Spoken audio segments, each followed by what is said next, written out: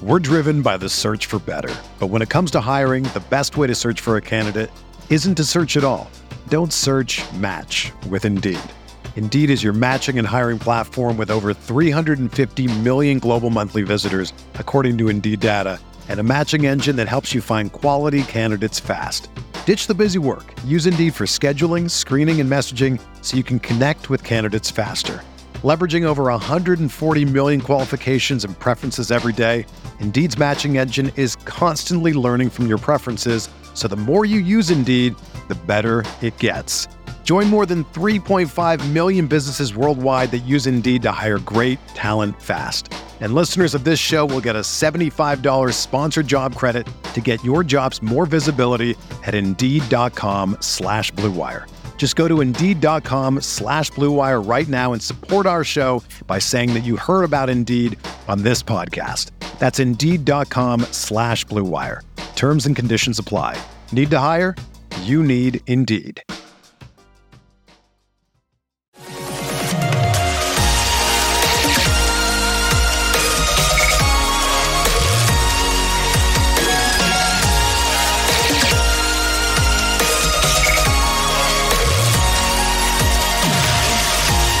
Away we go, episode 772 of the Al Galdi podcast. It is Wednesday, February 28th, 2024, and we have more major improvements coming to FedEx Field. Announcement from the Commanders on Tuesday morning, quote, "Today, the Washington Commanders announced additional upgrades to FedEx Field, bringing targeted investments in improving the stadium and fan and player experience to a total of more than $75 million once completed since new ownership purchased the team in July.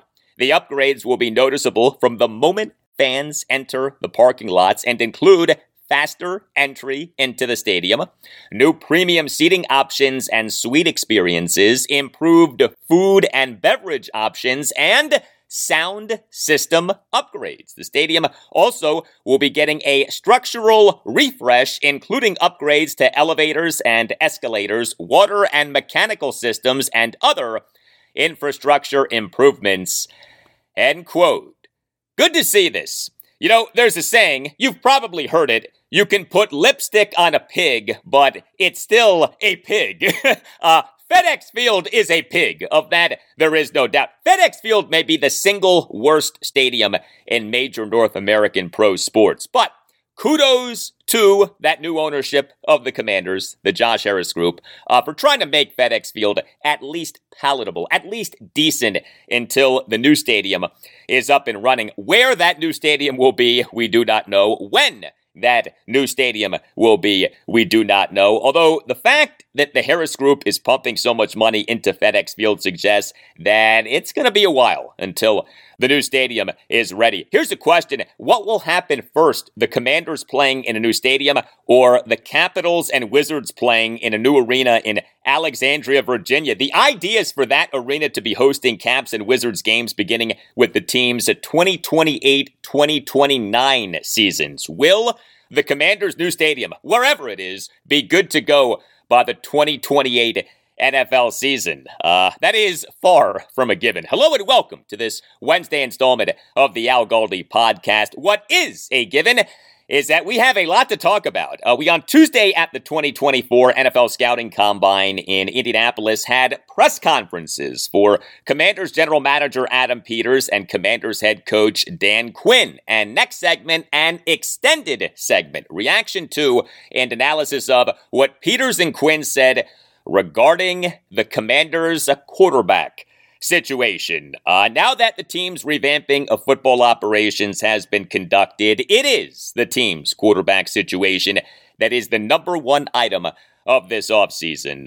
This is, of course, a combine for a 2024 NFL draft in which the Commanders have the number 2 overall pick.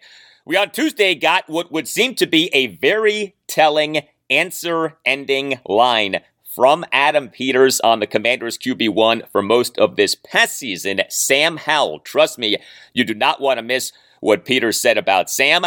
We on Tuesday heard from Adam Peters about potentially trading up from 2-1 in the 2024 draft. We on Tuesday heard from Dan Quinn on what he most looks for in a quarterback.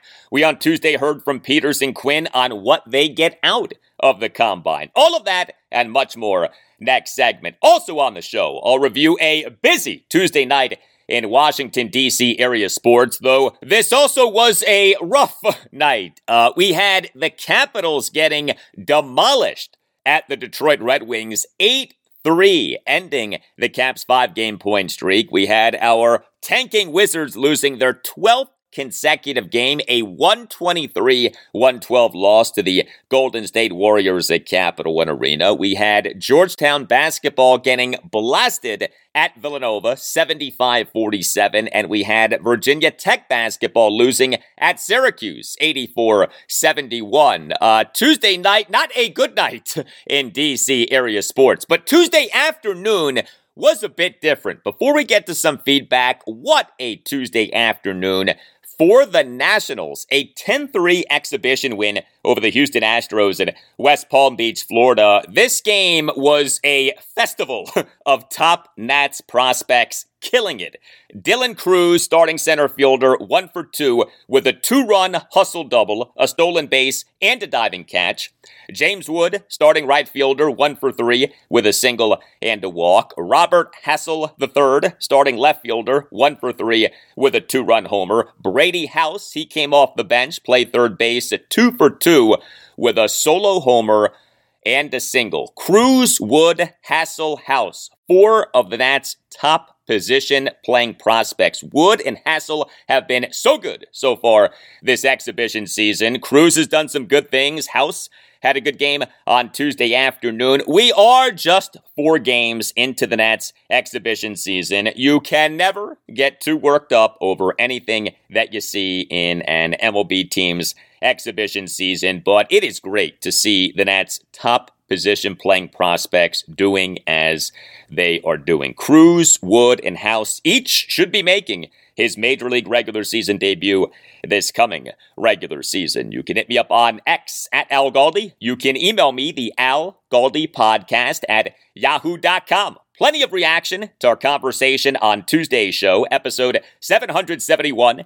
with North Carolina football radio analyst, former UNC and former NFL linebacker and former NFL scout Brian Simmons, who gave us a deep dive on UNC quarterback Drake May, given the potential for the Commanders to take him with their number 2 overall pick in the 2024 draft. Brian Simmons, a big fan of Drake May. From Paul Evans on X, opinion and evaluation of May are all over the place. Thank you for that, Paul. You are right. That's part of why I had Brian Simmons on the show. Now, yes, Brian, as the analyst for radio broadcasts of UNC football games and as someone who was a star linebacker for UNC, probably isn't going to trash Drake May. I get that. But Brian did work as an NFL scout, and he did acknowledge the weaknesses of May, including the footwork. I think that a big part of the reason that there is this wide variance of opinion on May is that his good is great, but his bad is maddening. He makes these spectacular plays, but he also has these frustrating misses. The upside with him is sky high, but there is a lack of consistency that needs to be corrected. I mean, consider this. We, on this past Friday's show, episode 769, talked with Pro Football Focus senior data analyst and Commanders fan Nick Ackridge. Nick studies this stuff really closely, works for PFF, has a great understanding of football. Nick really likes Drake May, called him the 1A to USC's Caleb Williams 1 regarding the best quarterbacks in the 2024 draft. Nick had LSU's Jaden Daniels as the number 3 quarterback in the 2024 draft. But when I asked Nick who among Williams, May, and Daniels has the biggest bust potential, Nick said May.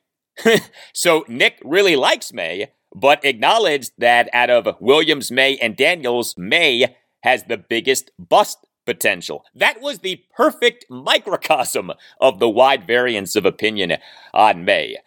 Email from Larry Sabbath on concerns about some of the Commanders' assistant coaches, specifically how offensive coordinator Cliff Kingsbury will mesh with a run game coordinator / running backs coach Anthony Lynn, and Something about receivers coach Bobby Ingram. Writes Larry, the collection of assistant coaches who Dan Quinn assembled is interesting. Setting aside the recent experience of the offensive line coach, I have two concerns. Number one, if Coach Lynn brings in the Shanahan running game, it may not mesh with the new offense. The Shanahan running game requires runs from under center and fast, light offensive linemen due to the wide runs. I don't think that those are features of the Kingsbury offense. Number two, advanced stats have noted the failures of the team's receivers to get separation this past season. Does Bobby Ingram have anything to do with these failures? I don't know, but the alternative is to blame the scheme.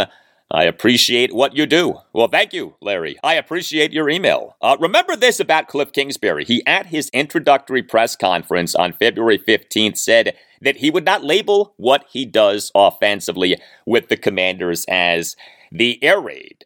Maybe he was just paying lip service to those who are worried about the Commanders' 2024 offense being too pass-happy, but maybe he was speaking truth. I do think that we need to be open to the possibility that the Commanders' 2024 offense will be a true blend of the best of what Kingsbury, Anthony Lynn, and the Commanders' new assistant head coach / offensive pass game coordinator Brian Johnson have done. The Commanders have a lot of offensive brainpower in Kingsbury, Lynn, and Johnson. What should happen is those three putting their egos aside and working together, working for the greater good. And if that happens, Kingsbury, Lynn, and Johnson should be able to come up with an offense that features the best of what they've all done. A big key is going to be marrying the passing game with the running game. That was an issue for Kingsbury's offenses during his time as Arizona Cardinals head coach. But what if the Commanders had an offense that seamlessly blended the best aspects of the air raid, which has forever changed football, with the best aspects of the Shanahan running game, which to me is the best style of rushing offense in the NFL? That would be a beautiful thing.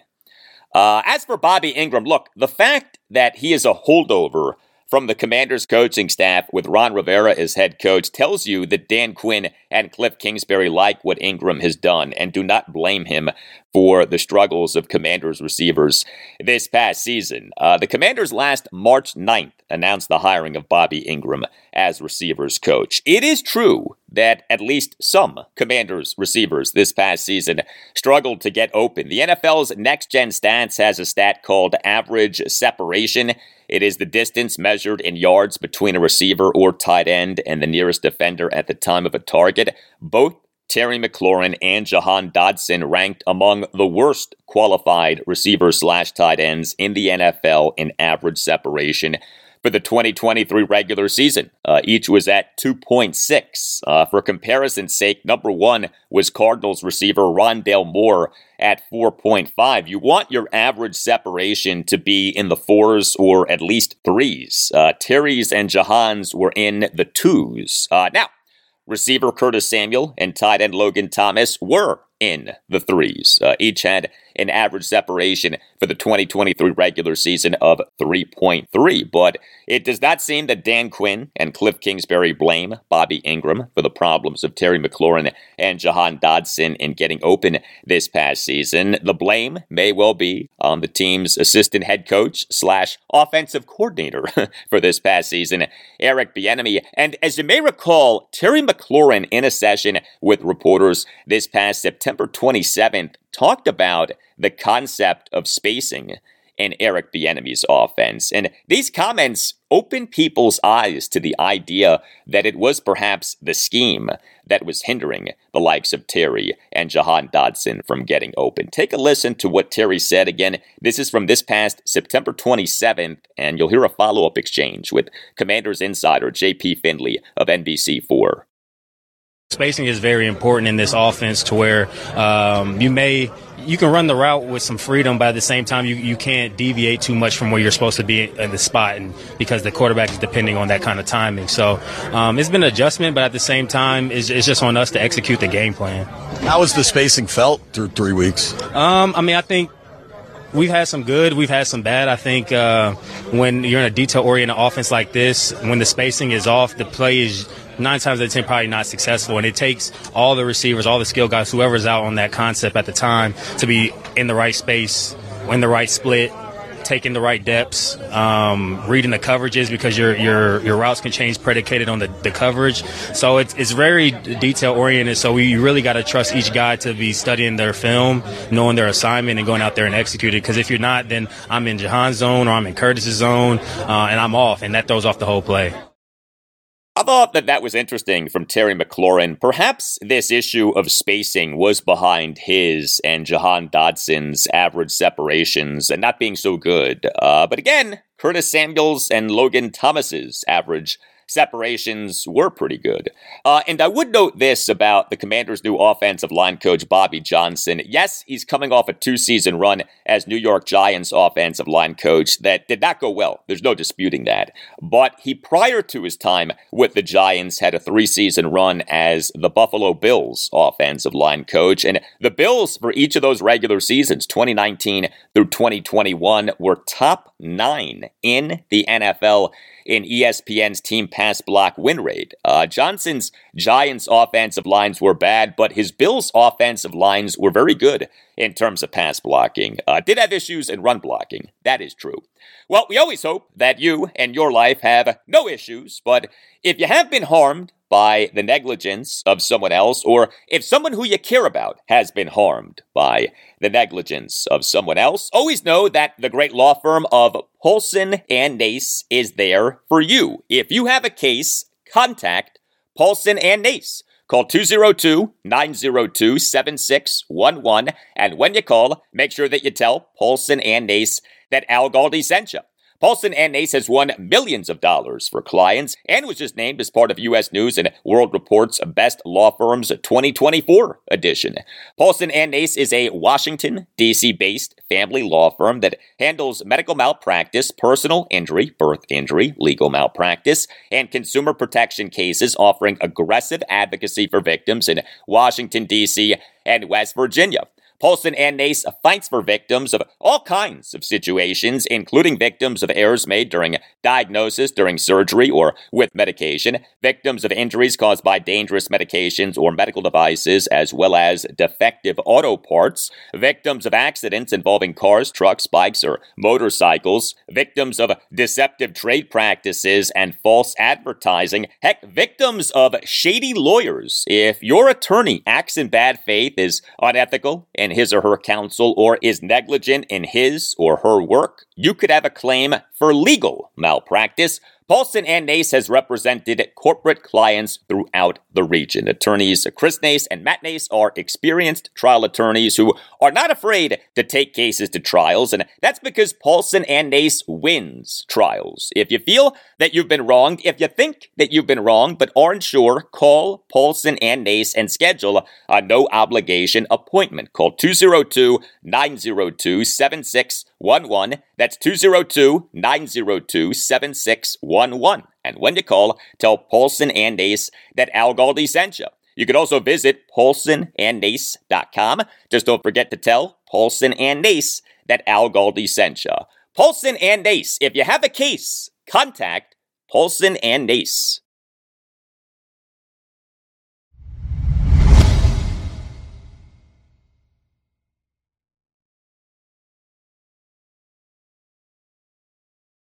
If you are listening to this podcast via Apple Podcasts or Spotify, you can rate the podcast with a star rating. 5-star ratings are greatly appreciated. They help us out a lot. Thank you for doing them. So on Tuesday at the 2024 NFL Scouting Combine at Lucas Oil Stadium in Indianapolis had the first of 2 days of press conferences for NFL teams, executives, and head coaches. Commanders General Manager Adam Peters and Commanders head coach Dan Quinn each did a press conference on Tuesday. Peters' press conference started around 11:30 a.m. Eastern. Quinn's press conference started around 5 p.m. Eastern. There was a good bit with each press conference. Heck, there were even post-press conference sessions. Peters, in a post-press conference session with reporters on Tuesday, said that the Commanders will not be applying a franchise tag or transition tag this offseason. No surprise there, but that now is on record. It is from February 20th to March 5th. at 4 p.m. Eastern that NFL teams can slap franchise and transition tags on players. So what I'm going to do is use this show to discuss what Adam Peters and Dan Quinn on Tuesday had to say about the Commanders' quarterback situation, or at least things that were said that are relevant to the Commanders' quarterback situation, because there was a lot regarding the Commanders' quarterback situation. And then on Thursday's show, episode 773, we'll get into the various other topics that were addressed by Peters and Quinn on Tuesday. There is no need to rush through this stuff. Let's take our time. Let's pace ourselves and have proper conversations about what our new GM and new head coach had to say. By the way, some quarterback news regarding the Combine. North Carolina quarterback Drake May, as expected, reportedly will not be participating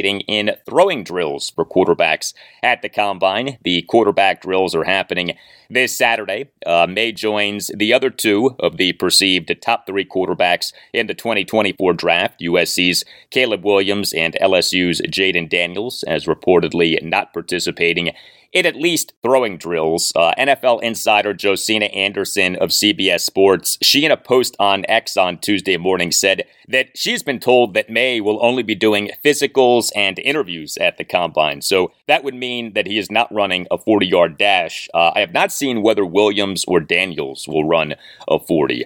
But yes, the quarterbacks, the Commanders, have the number 2 overall pick in the 2024 draft, what is believed to be a very good NFL draft for quarterbacks. This was Dan Quinn on Tuesday evening on the significance of the Combine.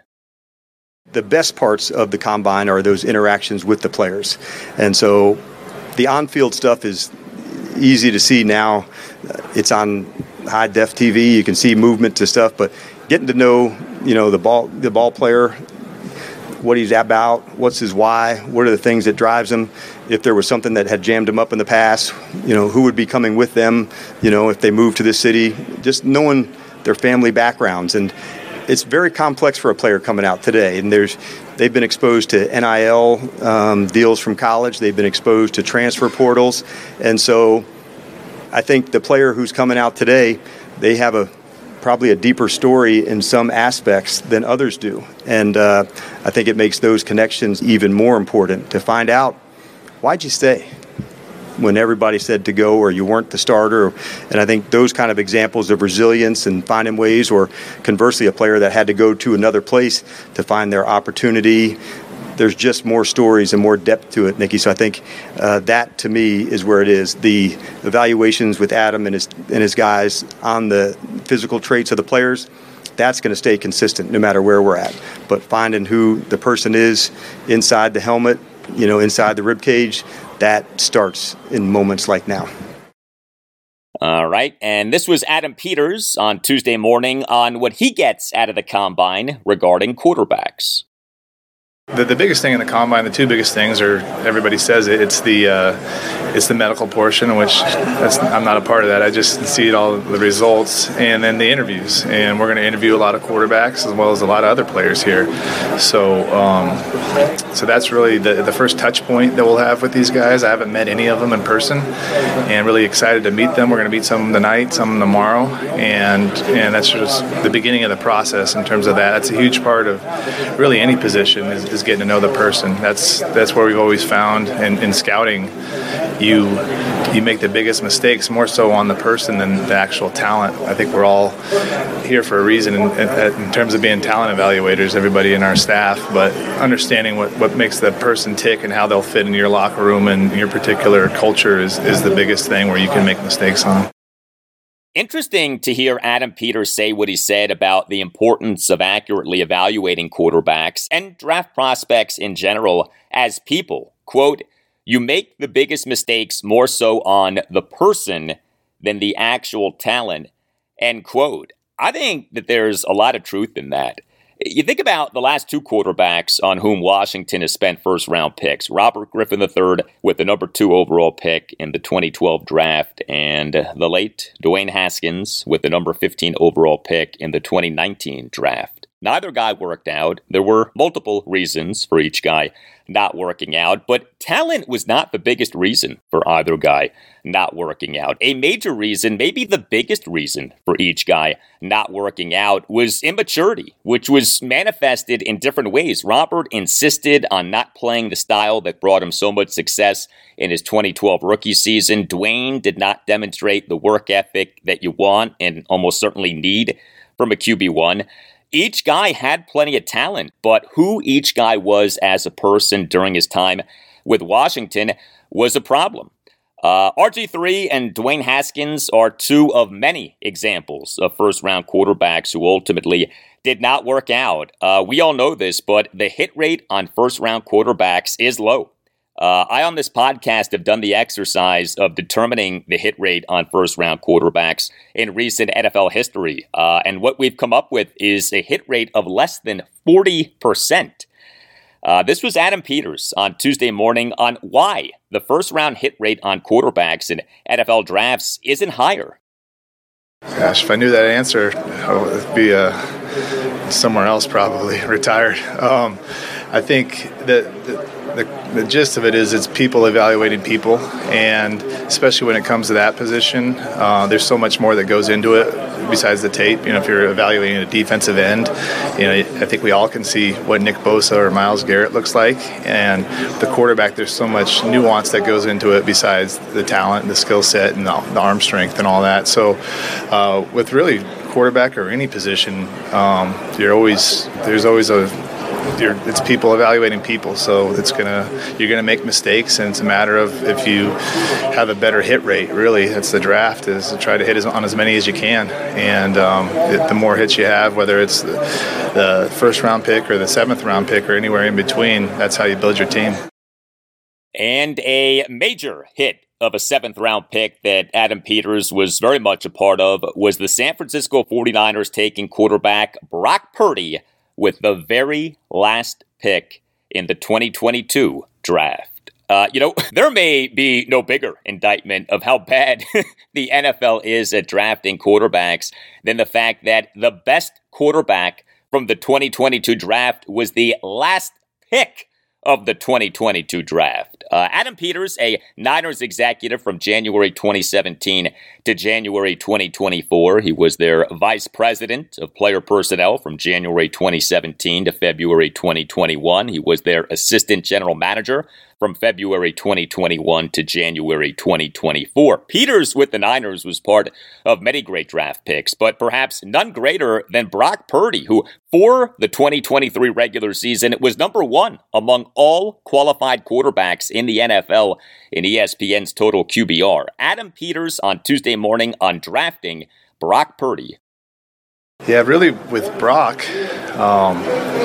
he's always composed. He was always like he is now. He's the same guy every day. And really, his tape was what really turned us on, and then you meet the person. But this is only just a little bit part of the process. But his tape and everything that he did at Iowa State and how well he played and how well he played the position, we really thought that he could really fit in well with our scheme. And if we thought he was that good, we probably wouldn't have waited till the last pick. But no, we liked him that much, and now I got to find a new quarterback.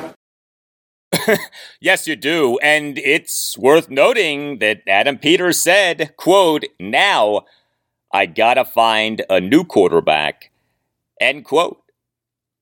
For anyone, and I don't know that there are many such people left, but for anyone thinking that the Commanders might stick with Sam Howell as their QB1, might run it back with Sam, well, the team's new general manager on Tuesday morning literally said, quote, "Now I gotta find a new quarterback," end quote. Now I gotta find a new quarterback. Yeah, I mean, That's pretty clear cut, is it not? Now I gotta find a new quarterback. Much more from Adam Peters and Dan Quinn in moments, but if you enjoy Commanders Conversation, always really good Commanders Conversation at bgobsession.com. Placate your burgundy and gold obsession at bgobsession.com. BG Obsession, or BGO, has been the home of the most knowledgeable, friendly, and passionate Washington fans on the web since 2009. BGO is a special place at which you can join your fellow fans for some smart football discussion, great contests, game day chats, and even lifelong friendships. So what are you waiting for? Visit and join BGO at bgobsession.com, home to your burgundy and gold obsession. Here was Dan Quinn on Tuesday evening on the most important traits to look for when searching for a quarterback. I would say, number one, you better be really tough, mentally, physically tough, because there's going to be times when the person is open on the physical toughness. You got to stay in there to deliver it, into the right spot. I think you have to have the mental toughness to withstand all that's going on and keep your focus right here on the team, right with the group that you're with. As far as like a performance side, I think you better show accuracy on the deep ball, because when those moments for explosive plays are there's a single high coverage, it's a man-to-man, it's an all-out blitz, and you nail those moments, that's where the explosive plays are driven. So you certainly want to look for a quarterback who can get out of a bad play. In our NFL, it doesn't just all time up evenly. I think if you guys look at the stats, we had more mobile scrambling quarterbacks this year than maybe at any time over the last 20 years. And so a lot of that is when a play breaks down, they can go create and get on the move to go. And so how do you speed up when a blitz is coming and it's not there yet and you buy time to let that happen? Those are traits that are hard to measure. They're not accuracy. How do you get out of a bad play? There's not a metric for that. How do you speed up a throw that the blitz is coming? It's not quite there yet, but you have to get rid of it early because you're about to get drilled. Those are things that you look for, and so that's why at that position, the tape, you have to find that. You have to get out of bad plays. You got to be able to speed up. You got to show that kind of toughness, and there's all sorts of ways to look at it. I can certainly remember during my time in Atlanta inviting Ron Wolf down to training camp just so I could spend 2 days with him evaluating quarterbacks that were in that year's draft. What did you see and what did it look like? And I can remember we were watching one player and there was an interception and he had said, wind that back. And I was looking, thinking he was thinking about the interception. No, you can let it run now. And it was to see how hard was the player going after that had the interception. So, he wasn't looking at the mechanic of the throw. He was studying the person and the competitiveness of stuff. So I think there's a lot of details that go into that position. We'd probably have a really long press conference on it. But it's also what makes my job and Adam's job really fun, to make sure you're finding somebody with rare, unique stuff and then develop it over and over and over. Interesting to hear Dan Quinn bring up Ron Wolf. Ron Wolf was the Green Bay Packers executive vice president and general manager from November 1991 to June 2001. And one of the things that Ron Wolf is famous for is, stacking quarterbacks. Wolf presided over 10 NFL drafts for the Packers, 1992 through 2001. The Packers took a quarterback in 7 of those 10 drafts. Those quarterbacks included Ty Detmer in the 9th round of the 1992 draft, future Redskins quarterback Mark Brunell in the 5th round of the 1993 draft, Matt Hasselbeck in the 6th round of the 1998 draft, Virginia product Aaron Brooks in the 4th round of the 1999 draft. And remember, most of this was happening as the Packers had a true franchise quarterback in Brett Favre. Ron Wolf was ahead of his time in recognizing the importance of having quarterback options. What about trading up to find a quarterback? It does feel like the Chicago Bears are going to trade quarterback Justin Fields and are not going to trade their number 1 overall pick in the 2024 draft and are going to take Caleb Williams with that pick. But what if the Bears are open to trading that number 1 overall pick? Or what if Caleb pulls a power play and makes it clear that he does not want to be drafted by the Bears? For what it's worth, this was Bears general manager Ryan Poles during his session with reporters on Tuesday morning. What is if you decide to draft a quarterback, what is your motivation to trade Justin before free agency starts, knowing that there might be a premium on that? Yeah, again, it just depends on what opportunities pop up. I will say this, I think you guys know me well enough now. If we go down that road, I want to do right by Justin as well. No one wants to live in gray. I know that's uncomfortable. I wouldn't want to be in that situation either, so we'll gather the information, we'll move as quickly as possible. We're not going to be in a rush, and see what presents itself and what's best for the organization. All right, so Ryan Poles indicated that the Bears, if they're going to take a quarterback with their number 1 overall pick in the 2024 draft, would trade Justin Fields before free agency. Free agency begins in less than 2 weeks. We have the legal tampering period beginning on Monday, March 11th. We have the start of the new league year on Wednesday, March 13th. At 4 p.m. Eastern. The new league year is when signings of external free agents from other teams can officially happen, and is when trades can officially happen. So we should find out soon what the Bears are doing with that number 1 overall pick. Adam Peters on Tuesday morning on if he wants to be involved in trade talks with the Bears if they are willing to trade their number 1 overall pick. Really, with anything that could happen in this league, you always want to be involved in it, right? Whether you actually pull the trigger or not, that's a different story, but you always want to understand what people are looking to do, what they're doing, whether it's trading down to 28, and I don't know who 28 is, so don't think I got some master plan, or trading anywhere, whether it's a player or not. So you always want to be involved in any of those things, whether you actually pull the trigger at the end. That's when you gather all your information and make the best decision for the team.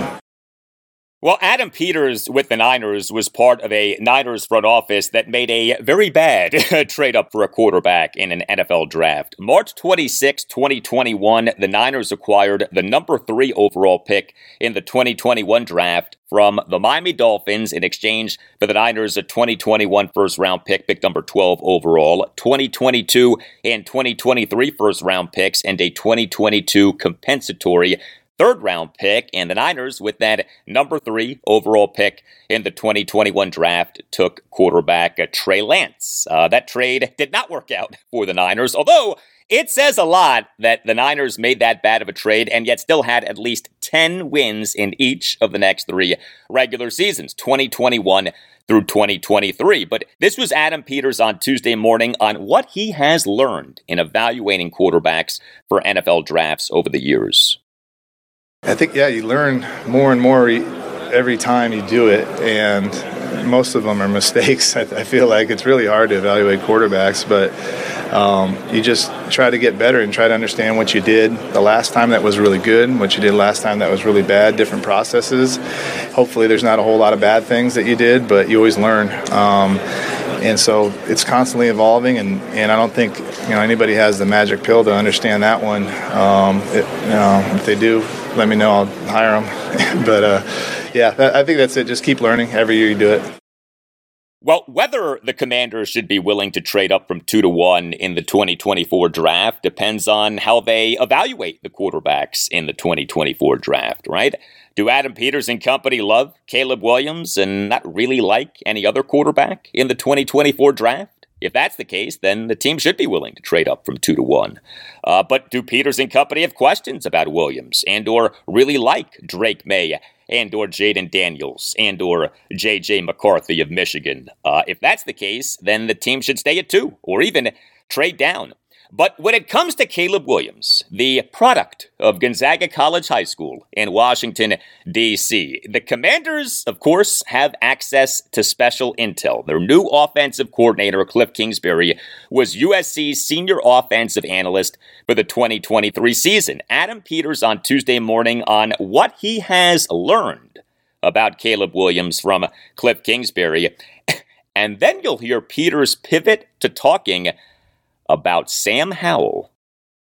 Really, Cliff and I haven't talked too much specifically on him. We really just talked about quarterback play in general and what he looks for in quarterbacks and how we can find that right fit for him if that's what we're going to do. And certainly that hasn't been decided yet by any stretch of the imagination. We still have a lot of work to do, what we're going to do, whether it's that pick or later. We really like what we have in Sam right now, so we're really excited about that too. I It's funny. I learned this from John Lynch. When you're sitting in your office all day, you kind of just get in this rut where you're just like, it's dark, you got all these weird lights, and you need to get out. So Sam came to the facility a couple weeks ago and got a chance to hang out, and instead of sitting in my office, we just took a walk around Commanders Park and around the fields, and got to know him a little bit better. So I feel really good about him too. So we got a lot of different things we can do, but still really excited about him. So how about that? Adam Peters somehow turned a question about what he has learned about Caleb Williams from Cliff Kingsbury into talking about taking a walk with Sam Howell. That was impressive. What does Adam Peters truly think about Sam's 2023 season? We all know what happened with Sam this past season. He did start all 17 of the Commanders' games in the 2023 regular season, although he was not supposed to. He, in December, technically did get benched in favor of Jacoby Brissett, but Jacoby ended up never starting a game due to a hamstring injury. Sam, for a while, was doing pretty well, all things considered, but his season then cratered.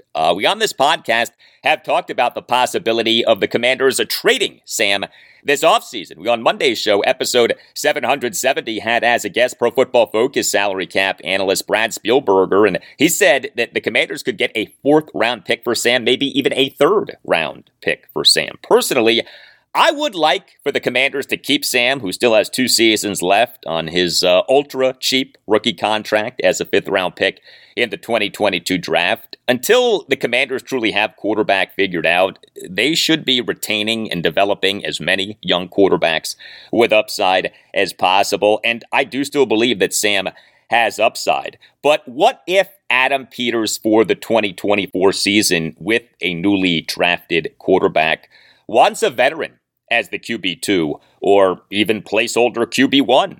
This was Peters on Tuesday morning on if he would like to have a veteran quarterback on the Commanders for the 2024 season.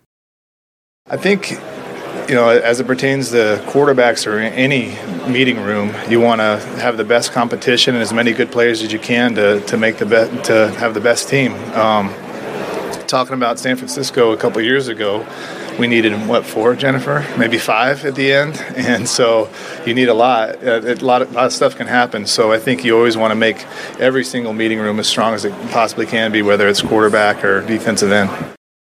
Okay, so a non-answer from Adam Peters right there. I'd say a few things about the need for the Commanders to have a veteran quarterback on the roster for the 2024 season. First of all, the true need in terms of quarterback depth for an NFL team is to have multiple quarterbacks with whom the team can win, so that a significant injury to the starter does not ruin the team's season. And I say multiple because 2 isn't necessarily the number. 3 is the optimal number. Now, an NFL team having 3 quarterbacks with whom the team can win is easier said than done. I get that. But the way to be thinking is to have true quarterback depth. You want true quarterback depth.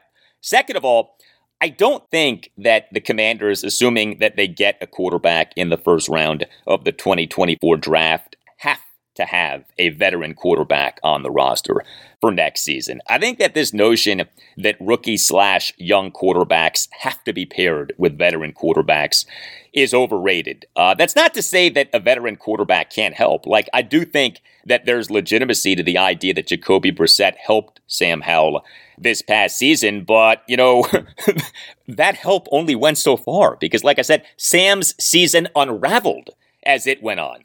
The help from Jacoby, the guidance from Jacoby, the wisdom of Jacoby, that stuff only went so far.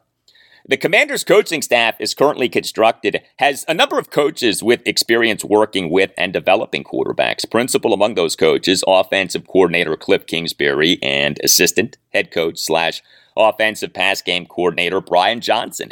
Those guys should provide the help and guidance and wisdom for whichever quarterback the Commanders get via the first round of the 2024 draft. To say nothing of other people on the coaching staff, like quarterbacks coach Tavita Pritchard and assistant quarterbacks coach David Blau. Both Tavita Pritchard and David Blau are talked about as maybe being future NFL offensive coordinators. The onus is on these coaches to help and guide and provide wisdom for whichever quarterback the Commanders get via the first round of the 2024 draft. So I don't think that it is a must that the Commanders have a veteran quarterback on the roster for next season. I'm not against the team having a veteran quarterback on the roster for next season, but I'm not insistent on it. I would not have a problem if the Commanders' quarterback setup for next season was whoever is drafted in the first round of the 2024 draft, Sam Howell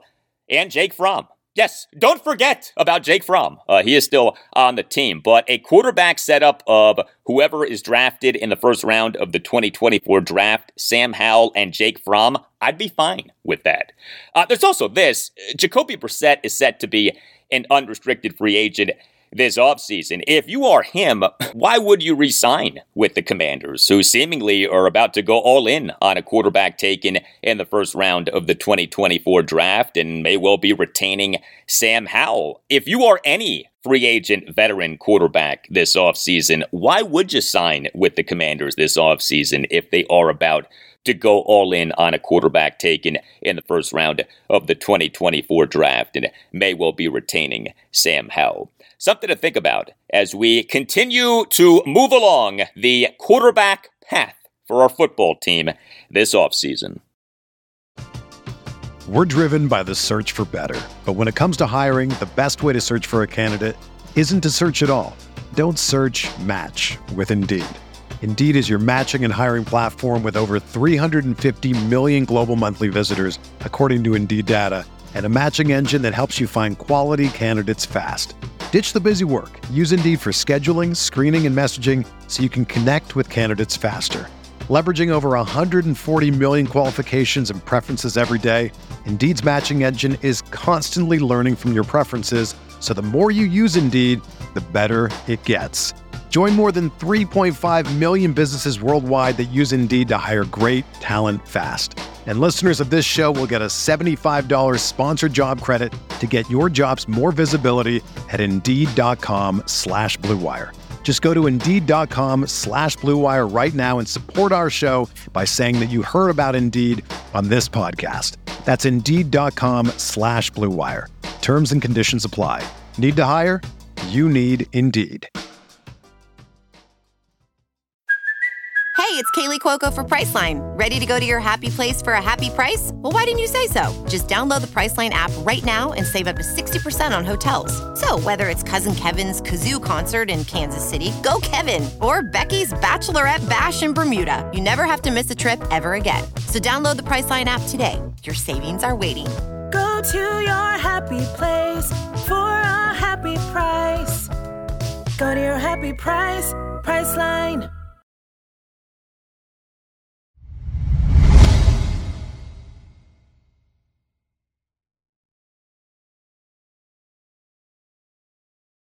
Well, the Capitals on Tuesday night concluded stretches of 3 games in 4 days and 5 games in 8 days, and the Caps concluded these stretches with a blowout loss, an 8-3 loss at the Detroit Red Wings on Tuesday night. The loss ended the Caps' 5-game point streak. The Caps for this NHL regular season now are 27-22-9 and have 63 points, good for 5th in the 8-team Metropolitan Division. Yes, this game on Tuesday night was the Caps' 3rd game in 4 days. And yes, the Caps are missing a number of players right now due to injury/illness. The Caps on Tuesday night remained without wingers TJ Oshie and Sonny Milano, remained without centers Nicholas Backstrom, Evgeny Kuznetsov, and Nick Dowd, and remained without defensemen Martin Fehervary and Nick Jensen. But this game on Tuesday night also was the Red Wings' 3rd game in 4 days, and yet the Caps got smashed. The Red Wings won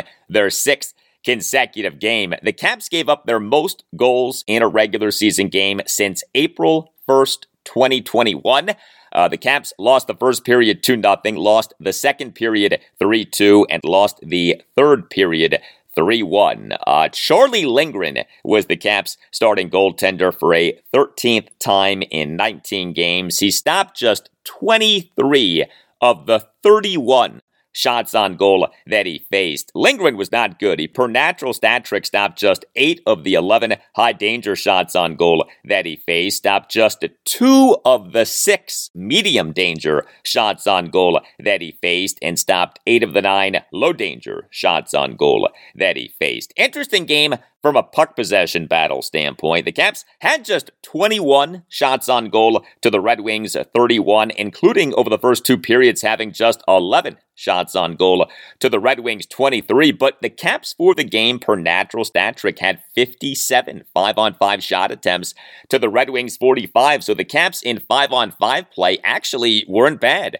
The Caps were very mixed on special teams, did go 1-2 on the power play. Third line left wing Max Pacioretty scored an unassisted power play goal, 7:09 into the third period, giving him a power play goal in each of 2 consecutive games. But the Caps gave up a shorthanded goal, 19:47 into the second period, and the Caps went just 2-3 on the penalty kill. Top line left wing Alex Ovechkin did have a decent game off his really bad game in the 6-3 win over the Ottawa Senators at Capital One Arena on Monday night. Ovi on Tuesday night had a primary assist, a game-high tying 5 shots on goal, and a team-high 8 total shot attempts. But yeah, the Caps lost at the Red Wings 8-3. I tell you, the Caps this season do just enough to make you think that they might make the Stanley Cup playoffs, but get hammered enough to make you think that a full rebuild is needed. I mean, the Caps for this regular season now have the 3rd worst goal differential in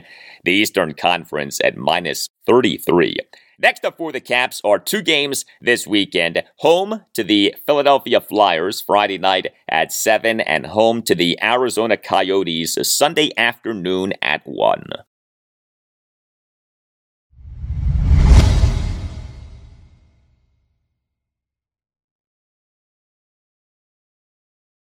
Well, the Wizards have one more chance to not go winless in this month of February, and that chance is this Thursday night, what is Leap Day night, February 29th. It is a good thing that this is a leap year. Otherwise, our tanking and rebuilding Wizards would already be over for February. Tuesday night, a 123-112 loss to the Golden State Warriors at Capital One Arena. This was the Wizards' 12th consecutive loss. They, for this NBA regular season now, are 9-49 and now are tied with the Detroit Pistons for the worst record in the NBA. The Pistons on Tuesday night won a 105-95 win at the Chicago Bulls. The Wizards for this game against the Warriors on Tuesday night were without some key players. Bilal Coulibaly did not play due to a right pelvis contusion that he suffered in the Wizards' 114-105 loss to the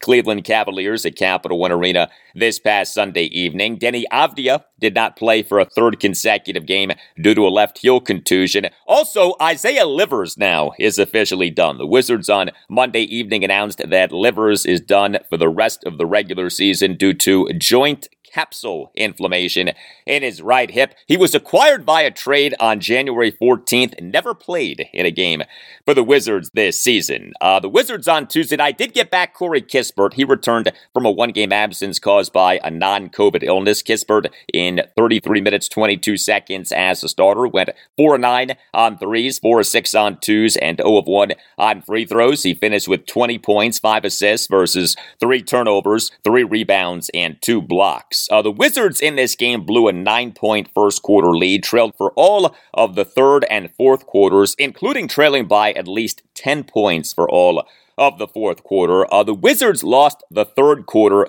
38-17. The Wizards this season have been so bad in the third quarters of games. The Wizards actually outscored the Warriors in the paint 56-42, but went just 12 of 35 on threes and allowed the Warriors to go 21 of 46 on threes. Also, the Wizards committed 21 turnovers. Now, the Warriors did commit 19 turnovers, but Kyle Kuzma and Jordan Poole each had 6 of the Wizards' 21 1 turnovers. Kyle Kuzma in 37 minutes 47 seconds as a starter went just 1 of 4 on threes, committed 6 turnovers, and had a game-worst tying plus-minus rating of minus 16. Now, he did go 11 of 17 on twos and 2 of 2 on free throws, did finish with 27 points, 12 rebounds, and 2 assists. But Jordan Poole, the former Warrior, he off his very nice game in the Wizards' loss to the Cavaliers on Sunday evening, was that good on Tuesday night. 29 minutes, 22 seconds off the bench, just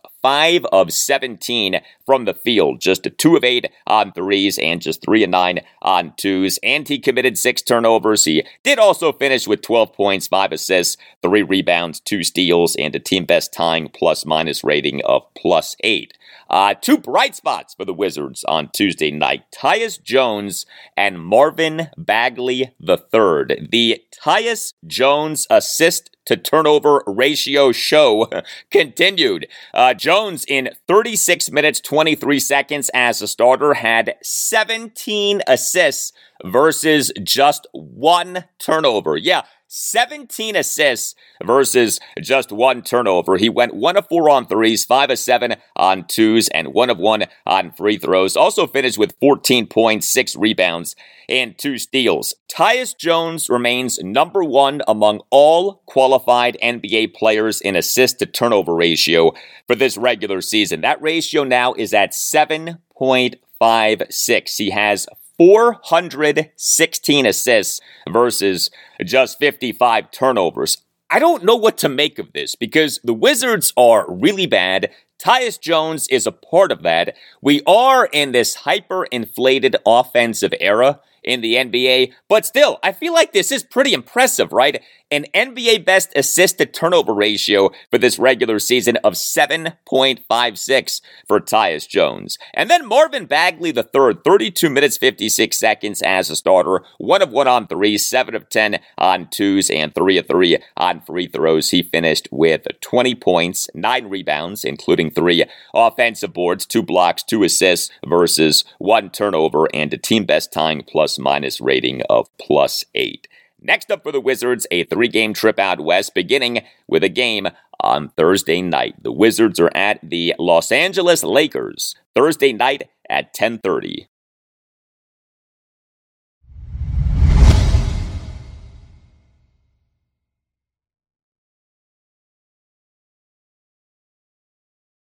So we on Tuesday night had the Capitals losing by 5 goals. We had the Wizards losing by 11 points. And we in college basketball had Georgetown and Virginia Tech each losing by double-digit points. Georgetown for this season fell to 9-19 overall and 2-15 in the Big East with a 75-47 loss at Villanova on Tuesday evening. Yes, 75-47. The Hoyas lost the game by 28 points, lost the first half 43-19, and trailed by at least 18 points for all of the second half. The Hoyas defense, really bad. They allowed Villanova to go 13-27 on threes and 12-20 on twos and finished with 19 assists versus 9 turnovers. And the Hoyas offense was really bad. They scored just 47 points, went just 7 of 26 on threes and just 7 of 25 on twos as the Hoyas got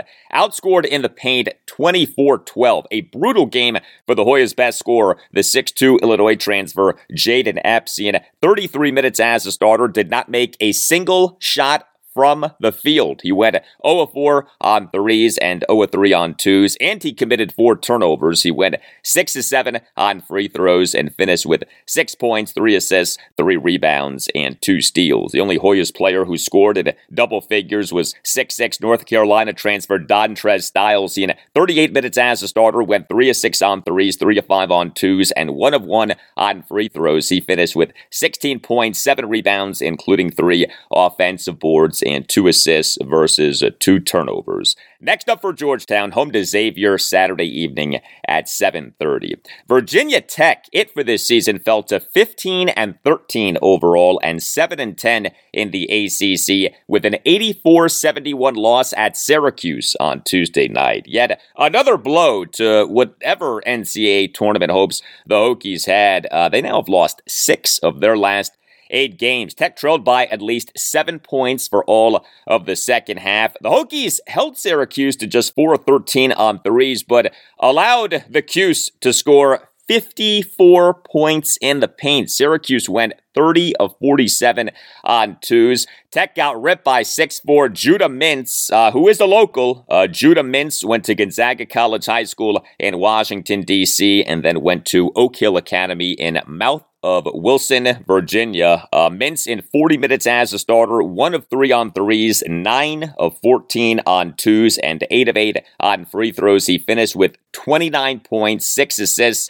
versus 2 turnovers, 3 steals, and 3 rebounds. Now, the Hokies did score 50 points in the paint, went 25 of 43 on twos, but went just 6 of 20 on threes. 2 standouts for Tech, Sean Padula and Lynn Kidd. 6'1" point guard Sean Padula, 38 minutes as a starter, 2 of 4 on threes, 5 of 9 on twos, and 2 of 2 on free throws. He finished with 18 points, 4 assists versus 3 turnovers, 4 rebounds, and 2 steals. And the 6'10" center Lynn Kidd, 28 minutes as a starter, 8 of 9 from the field, all twos. He finished with 16 points, 8 rebounds, including 3 offensive boards and 1 assist versus 2 turnovers. And next up for Virginia Tech, home to Wake Forest, Saturday evening at 5:30.